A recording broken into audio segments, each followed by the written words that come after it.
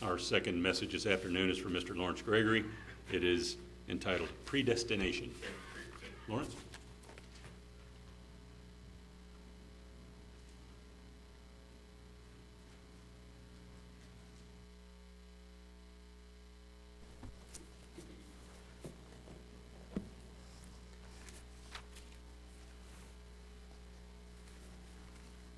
Good afternoon, everyone.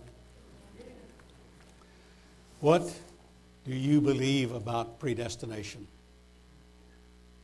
Does it mean it is already determined who will be saved and who will be lost? What about free moral agency? Do we have a choice? What about some that are used by God for evil, like Satan, Pharaoh, Judas, and others? Now, at this time, we want to remember that God does allow and does permit temporarily evil or evil persons to exist until He determines sooner or later when it's going to end. Well, what about some that are used by God for good, like Joseph, Jeremiah, Cyrus, Paul, Jesus? What about us, Christians? Do we have a choice, control over our destiny? Can we alter God's will in our lives? Does predestination mean that whatever evil we do, we will be saved still? Or whatever good a person does, no matter how evil they are, they will be saved because of predestination? Does a person have a choice? Now for a few scriptures to consider this. First, it will help us to understand that the word predestination only occurs 4 times in the Bible, and all 4 of those in the New Testament. And that Greek word, now, I'm not going to give us all of the Strong's and Vine's numbers and the Greek numbers for the words that we go through here, but you can look these up for yourself. I may refer to a few of them, like this one that is predestinate, and it's the number 4309, prorizo, and it means to determine before, ordain, or predetermine. Now, those 4 scriptures will turn to Romans, the 8th chapter, and begin in verse 28. I'm going to read 3 verses here. And we know that all things work together for good to them that love God, to them who are, notice, the called according to His purpose. All things work together for good according to the called, according to His purpose, for whom He did foreknow, He also did predestinate to be conformed to the image of His Son, that He might be the firstborn among many brethren. Moreover, whom He did predestinate, them He also called, and whom He called, them He also justified, and whom He justified, them He also glorified. And there's more to the verse and the thought there. You can read that later. Let's go to the second occurrence of the other 2 verses in the New Testament, and that is in the book of Ephesians. And that is the first chapter, Ephesians 1. And we're going to read a few verses here, 3 through 6, and then verse 11. Blessed be the God and Father of our Lord Jesus Christ, who has blessed us with all spiritual blessings in heavenly places in Christ, according as He has chosen us in Him before the foundation of the world, that we should be holy and without blame before Him in love, having predestinated us unto the adoption of children by Jesus Christ to Himself, according to the good pleasure of His will, to the praise of the glory of His grace, wherein He hath made us accepted in the Beloved. and then verse 11. We have to skip a few verses here. In whom also we have obtained an inheritance, being predestinated according to the purpose of him who worketh all things after the counsel of his own will. And so this word predestinated is from the Greek word that I mentioned, number 4309, and it means to determine before, ordain, or predetermine. So we see that back up here in verse 5, here just a minute. Having predestinated us unto the adoption of children by Jesus Christ to himself, according to the good pleasure of his will. And then in verse 11, we see more about predestination. So there are now a few things that we need to consider before we look at a few more scriptures. And one of those is how time and chance happens to everyone, and how it happens in our life, and how it fits in with predestination. Let's go back to Ecclesiastes, the 9th chapter, and verse 11. We'll read a couple of verses here. Ecclesiastes 9, verse 11 and 12. I returned and saw under the sun that the race is not to the swift, nor the battle to the strong, neither yet bread to the wise, nor yet riches to men of understanding, nor yet favor to men of skill, but time and chance happens to them all. Time and chance happens to them all. For man also knoweth not his time, as the fishes that are taken in an evil net, and as the birds that are caught in the snare. So are the sons of men snared in an evil time, when it falleth suddenly upon them. So we're going through life, and something happens, something bad happens. Time and chance, Everyone experiences this to a degree. If just because a person was righteous, all good happened to them and only good happened to them, then you think a lot of folks would want to be following that because they'd want to get some of that good. So they'd be phony and pretender and like some, pretending to be good so that they could receive of those blessings. Now, let's go back to the New Testament and see an example there and a type of something that we want to consider here. Luke, the 10th chapter, and beginning in verse 30, and Jesus answered and said, a certain man went down from Jerusalem to Jericho and fell among thieves, which stripped him of his raiment and wounded him and departed, leaving him half dead.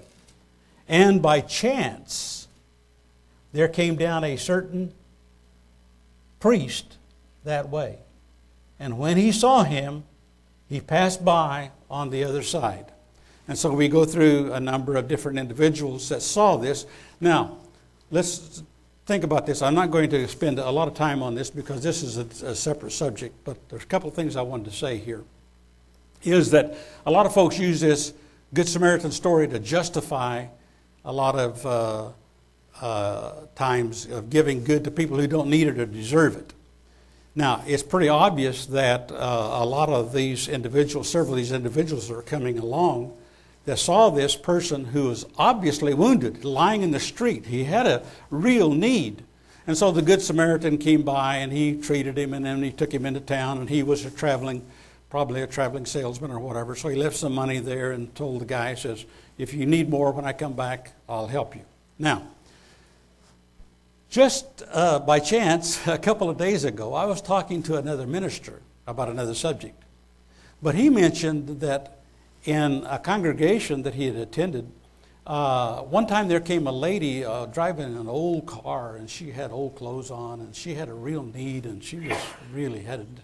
So the brethren in the congregation took up an offering and gave her some money and everything. And so this one member in the congregation, he followed her when she left in that old beat-up car and her old clothes with the money.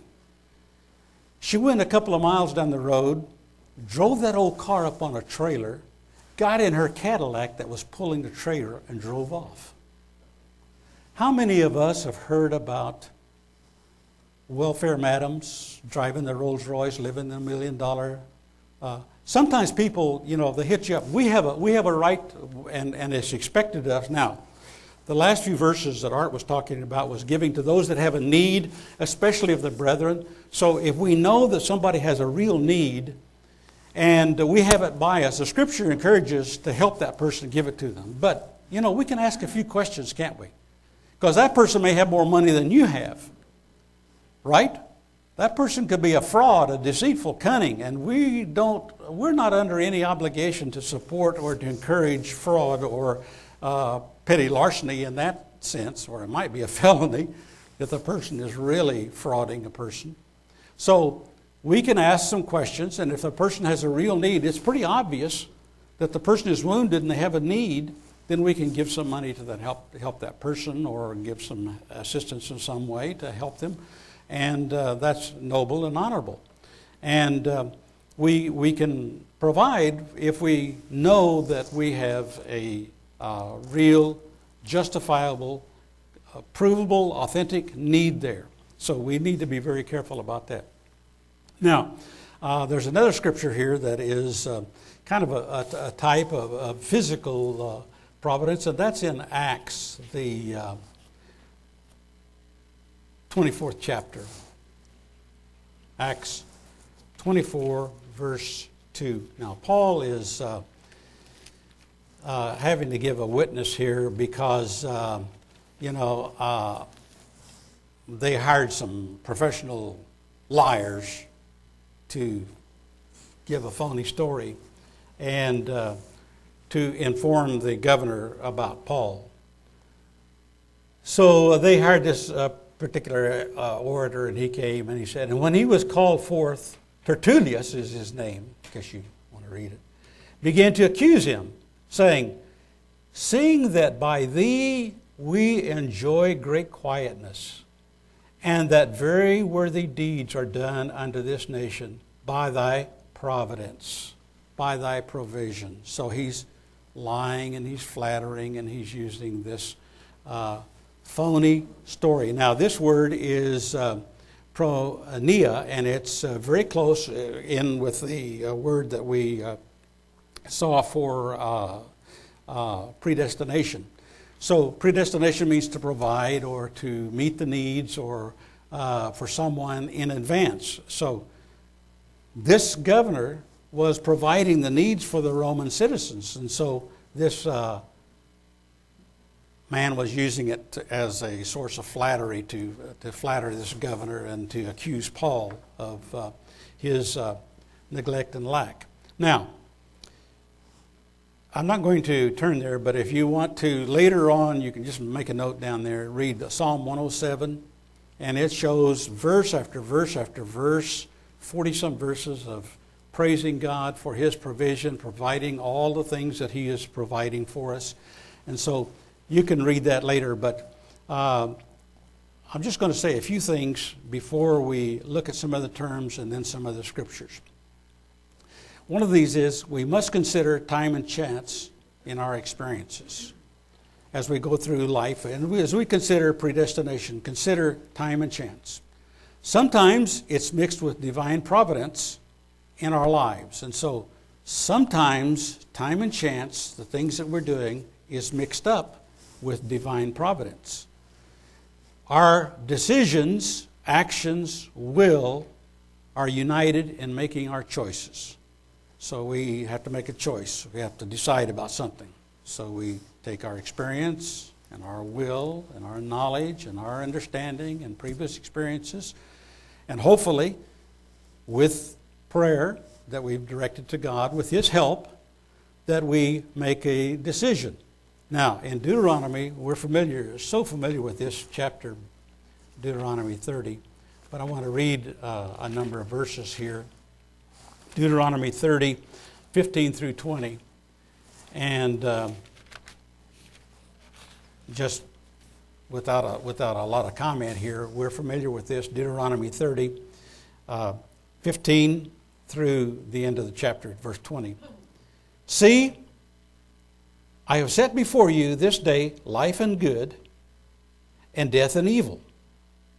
In that I command you this day to love the Lord your God, to walk in his ways, and to keep his commandments and his statutes and his judgments, that you may live and multiply.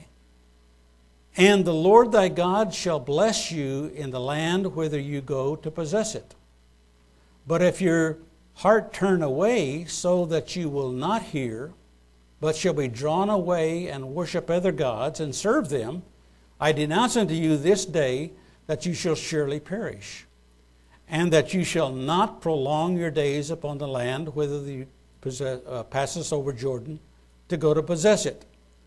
I call heaven and earth to record this day against you, that I have set before you life and death, blessing and cursing. Therefore choose life, that both you and your seed may live, that you may love the Lord thy God, and that you may obey his voice, and that you may cleave unto him, for he is your life and the length of your days, that you may dwell in the land which the Lord sware unto your fathers, to Abraham, to Isaac, to Jacob, to give them.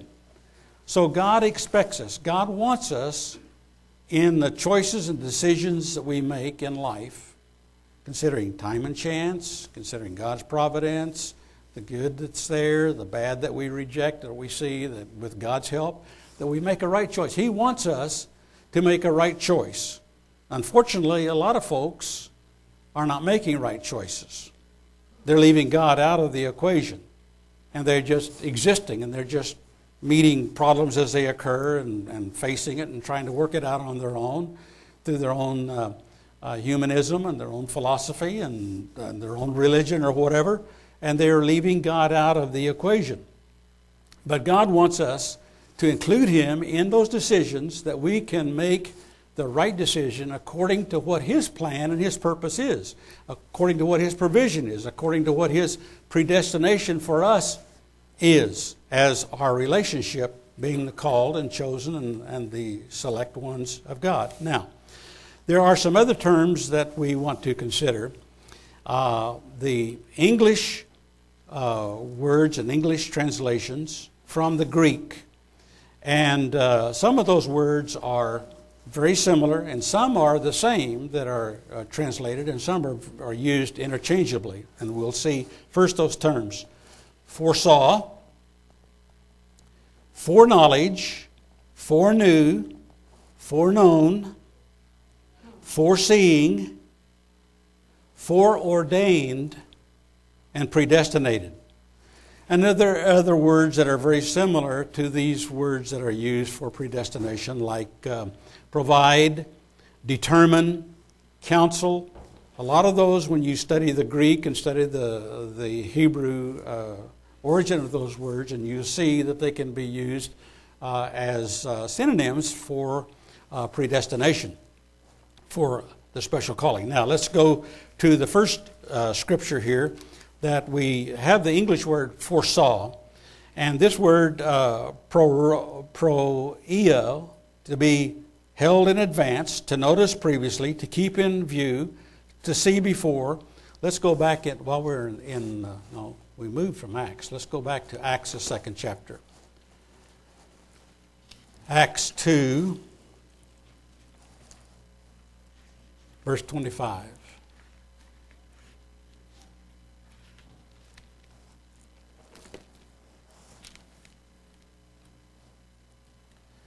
For David speaketh concerning him, that's Christ, God, I foresaw the Lord always before my face, for he is on my right hand, that I should not be moved. Now, what did David mean? I foresaw the Lord.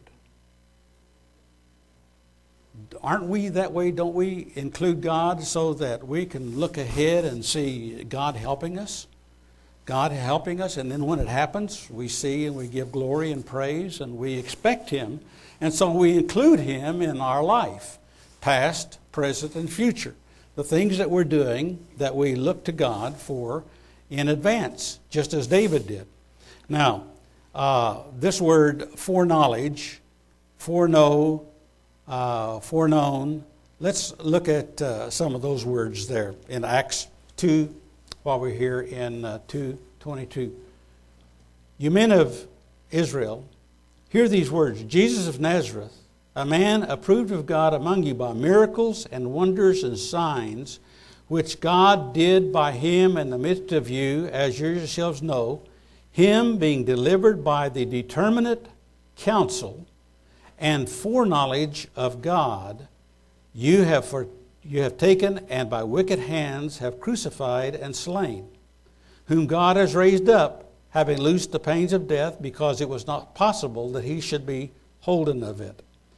So, by the determinate counsel, by the decision, by the predestination, by the pre-planning, by the pre-forming of the purpose and plan of God, that Jesus Christ bore our sins and died for us, because God looked ahead and saw that there was a need, and he planned this all out in advance. Now, let's go to 1 Peter 1 and verse 2.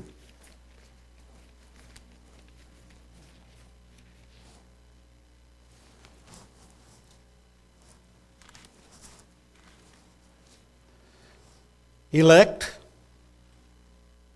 that's us, according to the foreknowledge of God the Father, through sanctification of the Spirit, unto obedience and sprinkling of the blood of Jesus Christ, grace unto you and peace be multiplied.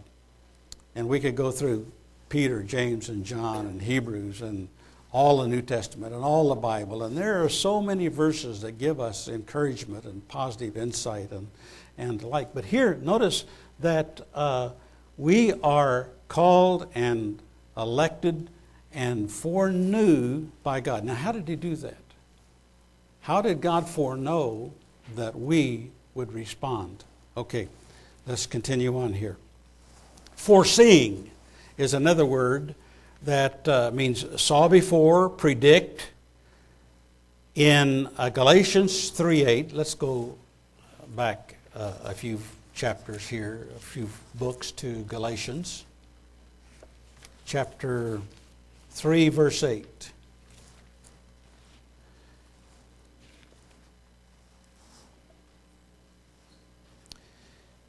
And the Scripture, foreseeing that God would justify the heathen through faith, preached before the gospel unto Abraham, saying, in you shall all nations be blessed. So then they which are of faith are blessed with faithful Abraham. So there's more. But God, through the Scriptures, foreseeing his plan and his purpose. And so, how do we understand the purpose and the plan of God? By going to the Scriptures. And he inspired men to write down things that they didn't understand. Even the angels look into things and they're puzzled. They don't understand fully what is in the Scriptures. But God has put it there for us so that as we come along, we can have those Scriptures for encouragement and instruction, for help in the present and in the future, so that we can be able to be responding to the call and the will of God. Now, in 1 Peter 1:20, we have the word foreordained. And that word is prognostica, the same as, or very similar to some of these words that we're looking at. To know beforehand, foresee, know before. Jesus was called before, as the Scripture says in 1 Peter. Let's go there again to 1 Peter. And chapter 1, verse 20.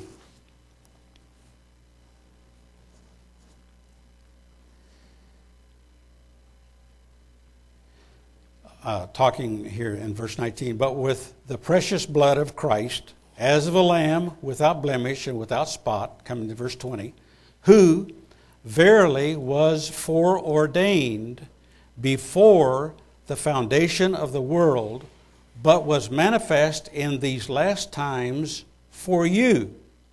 So it is for us that God looked ahead and He planned for Jesus Christ to come, and the Scriptures showed, many Scriptures showed how He was to come and who He was to be, so that we can verify and authenticate that He was who He said He was, and we can trust in Him and have complete confidence and faith that Jesus Christ is our Savior by who He was, what He fulfilled, what He did, and how we can prove that. Now, we saw in a number of other scriptures already, Romans 8:28, but let's go to, while we're here, back up to Romans 11th chapter, verse 12. Romans 11, verse 12.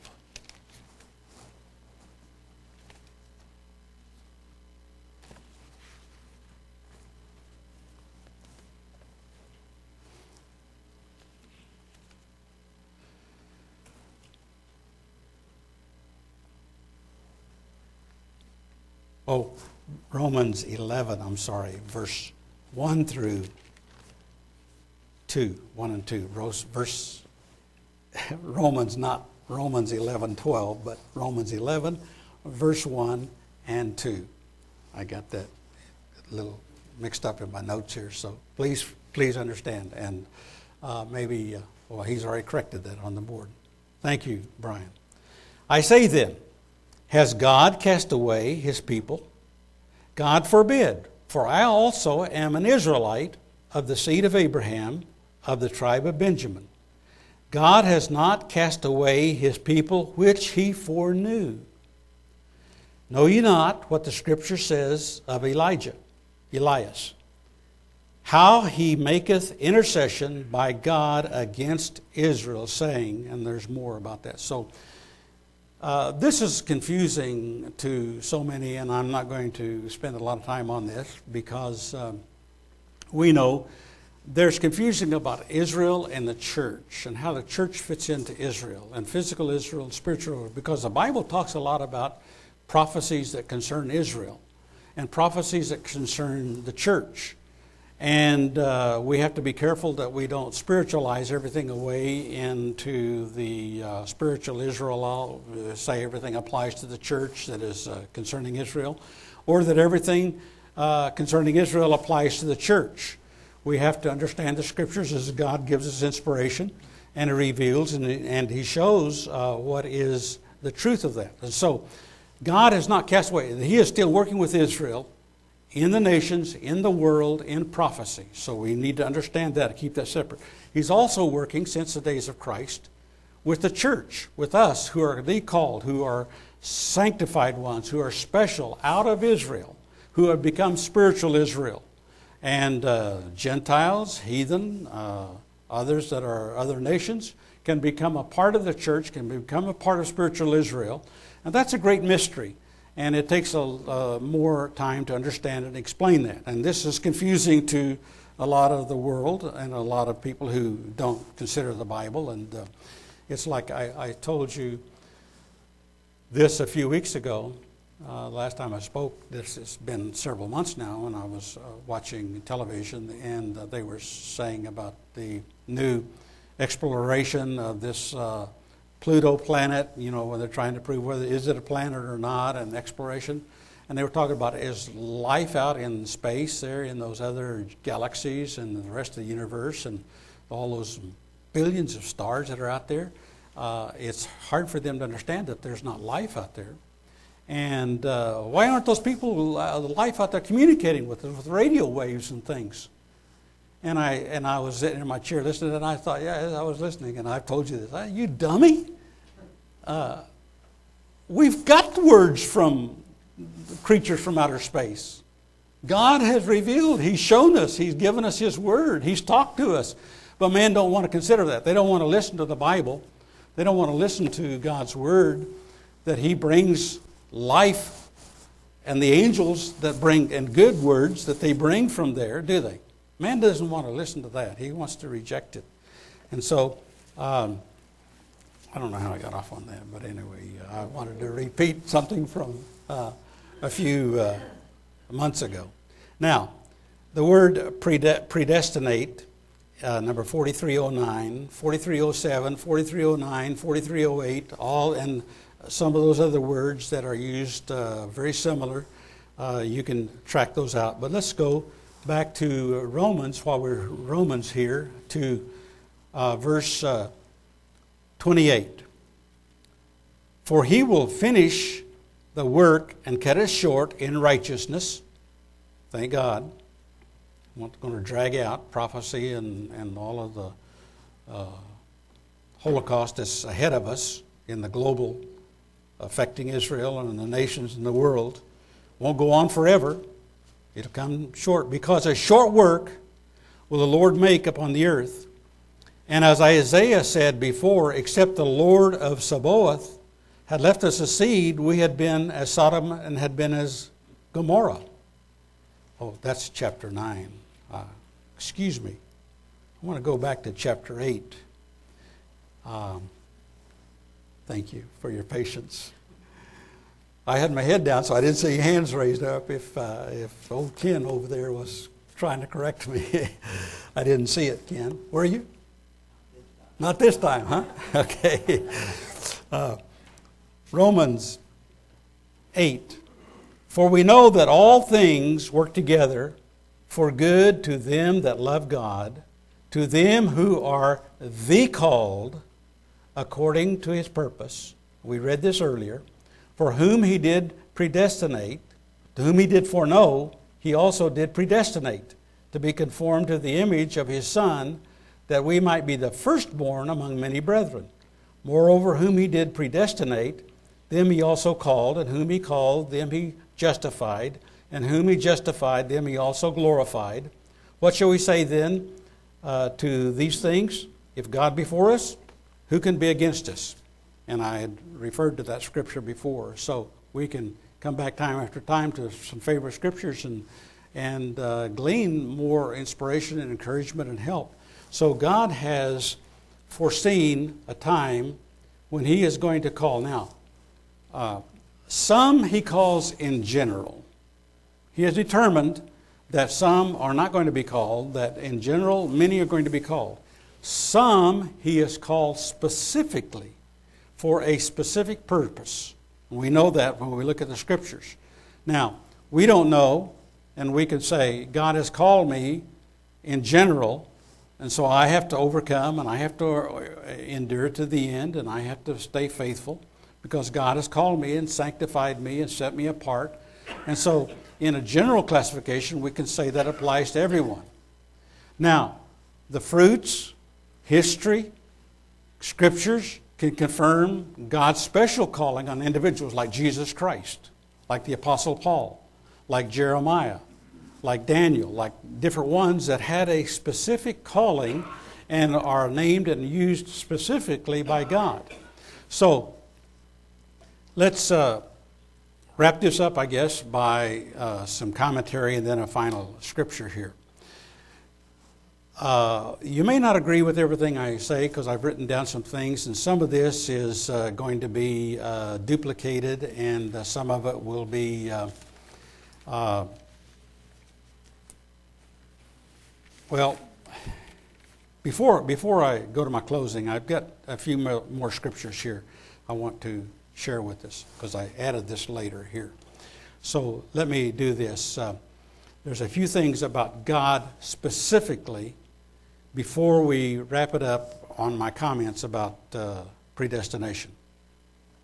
And let's go back to Jeremiah, because we went through this in our Bible study recently, and I'm just going to refer here in Jeremiah, the 32nd chapter, a couple of verses here. First is something that Jeremiah says in his prayer, and then God seems to pick up on that, and he asks a question, and it's something I think that would be good for all of us to hear. In Jeremiah, the 32nd chapter, verse 17, Jeremiah said, he prayed to the Lord, saying, Ah, Lord God, behold, you have made the heaven and the earth by thy great power and stretched out arm, and there is nothing too hard for you. God, who created everything, there's nothing too hard for him. Now, God picks up on this, and then he asks a question here in verse 27. Then the word of the Lord came unto Jeremiah, saying, Behold, this is God talking to Jeremiah, and he wrote this down for us. Behold, I am the Lord, the God of all flesh. Is there anything too hard for me? First, Jeremiah says it in prayer. God, there's nothing too hard for you. Then later, God kind of keys off of that and comes back to Jeremiah and asks a question for him to consider. And it's something there that we can consider. Is there anything too hard for God? So, whatever our situation in life, whatever our circumstances is, whatever time and chance we're living in, whatever we're going through life, and in trying to include God, He can provide and bless us in the future, right? He can bless us now. He can bless us in the future. He can provide whatever needs that we have and whatever needs that we want. And so let's go back to Isaiah the 57th, is it? Isaiah 50, let me see, 51 or 57, if I can read. Yeah, 57, Isaiah 57. I couldn't figure out if I wrote 51 or 57 down. Isaiah 57, verse 15. For thus says the high and lofty one that inhabits eternity, whose name is holy, I dwell in the high and holy place with him also that is of a contrite and humble spirit, to revive the spirit of the humble, and to revive the heart of the contrite ones. Now, I picked up on this a long time ago when I was just a young Christian, that God inhabits eternity. That means, and we've got scriptures, where if you go to heaven or if you go into hell or if you go into the lowest reaches of the earth or wherever you go, God is there.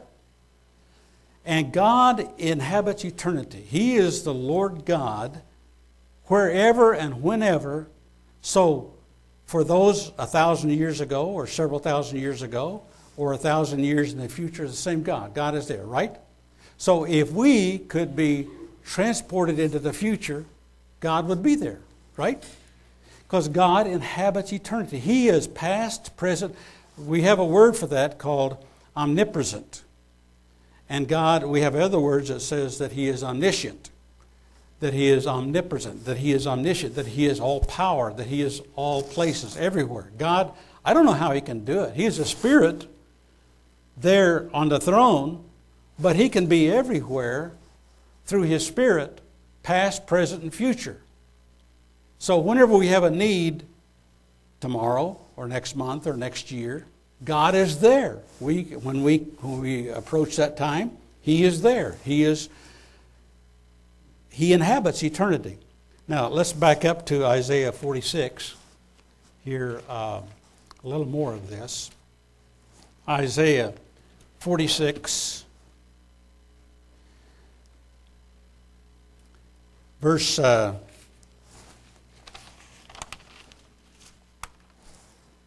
9 through 11. Remember the former things of old, for I am God, and there is none else. I am God, and there is none like me, declaring the end from the beginning, and from ancient times the things that are not yet done, saying, My counsel shall stand, and I will do all my pleasure. Calling a ravenous beast, a bird from the east, the man that executeth my counsel from a far country. Yea, I have spoken it. I will also bring it to pass. I have purposed it, and I will also do it. So a long time ago, God said, I'm going to do something. And then He's brought it about. Thank God, we can look back and we can see His involvement. Now, here's another comment on providences,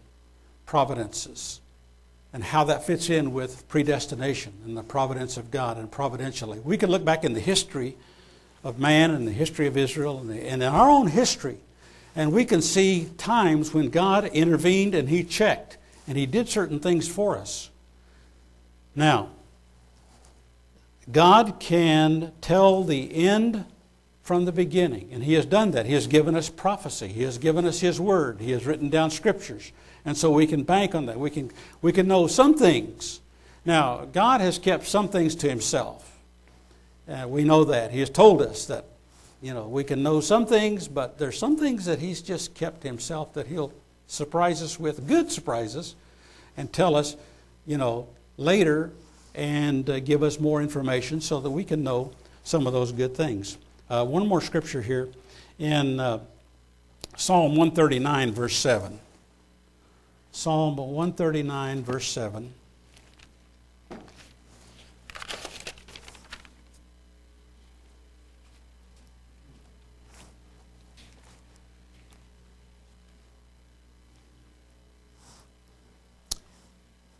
Whither, the psalmist asks, whither shall I go from your spirit? Or whither shall I flee from your presence? If I ascend, I talked about this earlier, if I ascend up into heaven, you're there.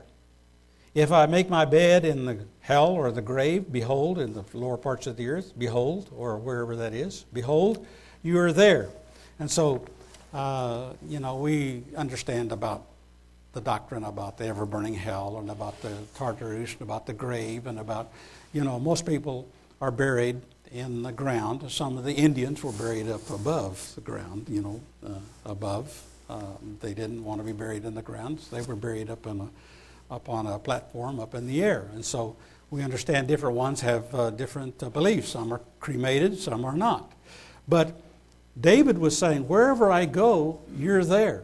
And that goes back to what we were talking about earlier about God being inhabiting eternity. Now, let's consider a few things here that I've written down, some questions here that I want us to consider.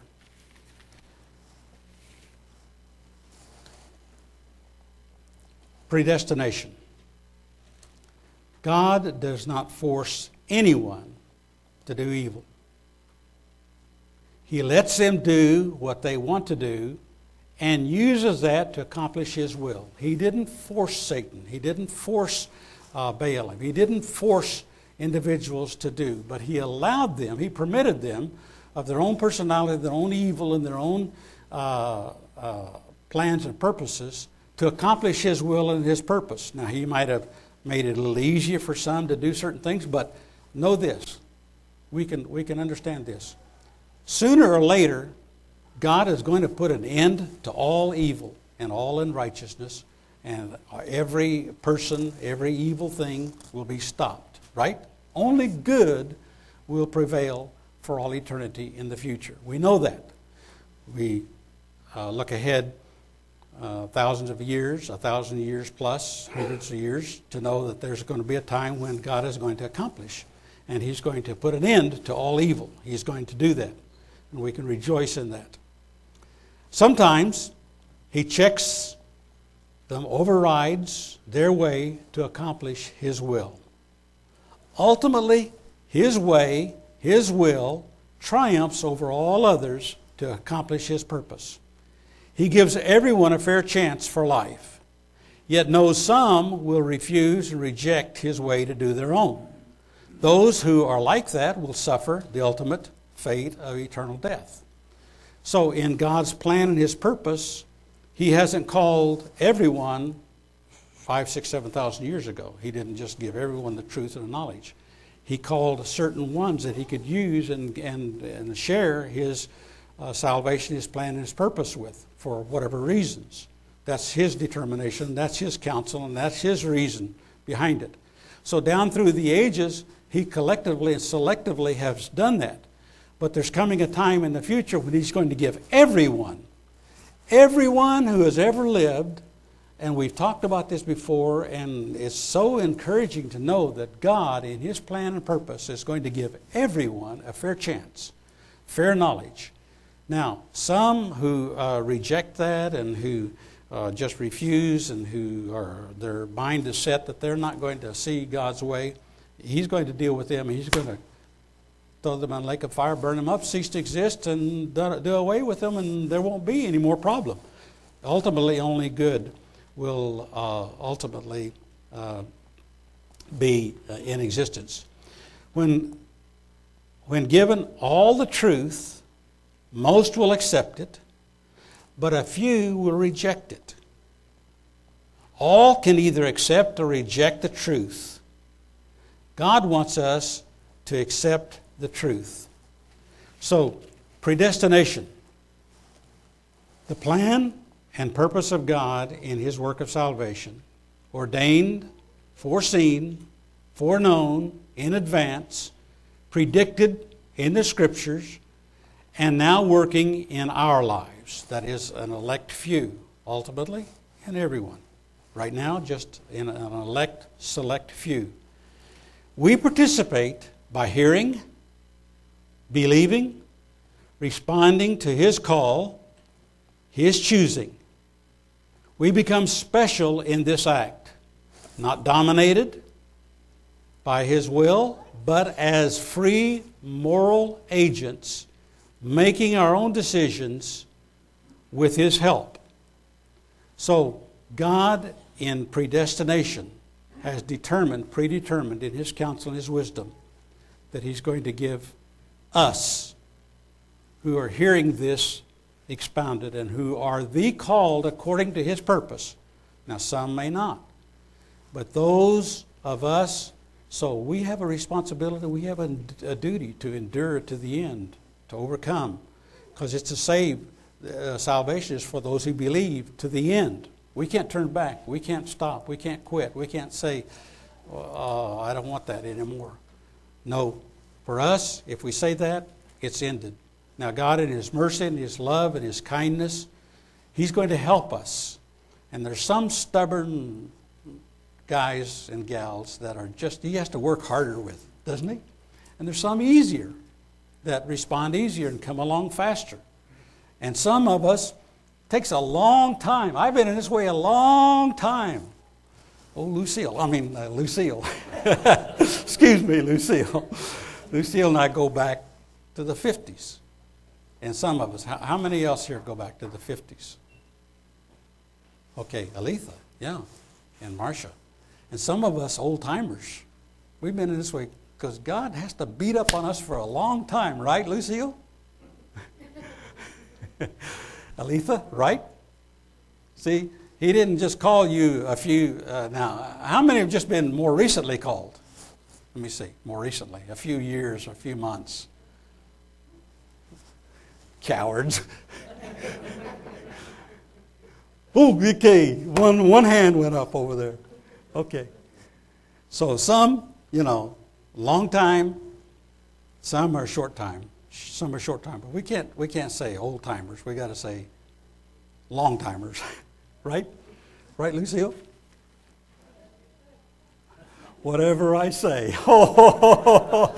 whatever I say, don't ever say that, because I might say something that's not right. Whatever. You don't have to agree. Oh, look, we got a conversation going here with Lucille. Okay, let me see. Where am I? Well, I've got one more scripture. Let me have another comment here, and then a scripture, closing scripture. How is this realized in our life?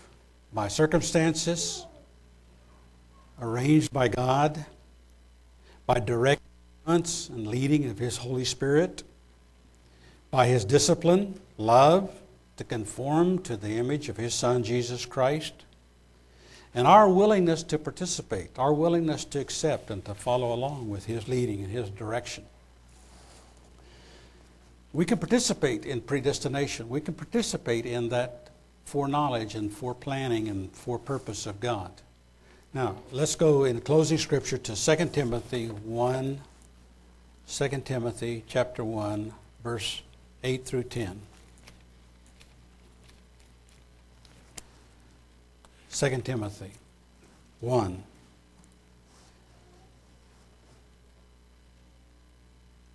Be not you therefore ashamed of the testimony of our Lord, nor of me his prisoner, but be thou partaker of the affliction of the gospel according to the power of God, who has saved us and called us with an holy calling, not according to our works, but according to His own purpose and grace, which was given us in Christ Jesus before the world began, but now is made manifest by the appearing of our Savior, Jesus Christ, who has abolished death and has brought life and immortality to life through the gospel. Thank God. What a wonderful calling. What a wonderful opportunity to know God and to be the elect and to be able to be a participant in that special calling and that special predestination that He has for us right now.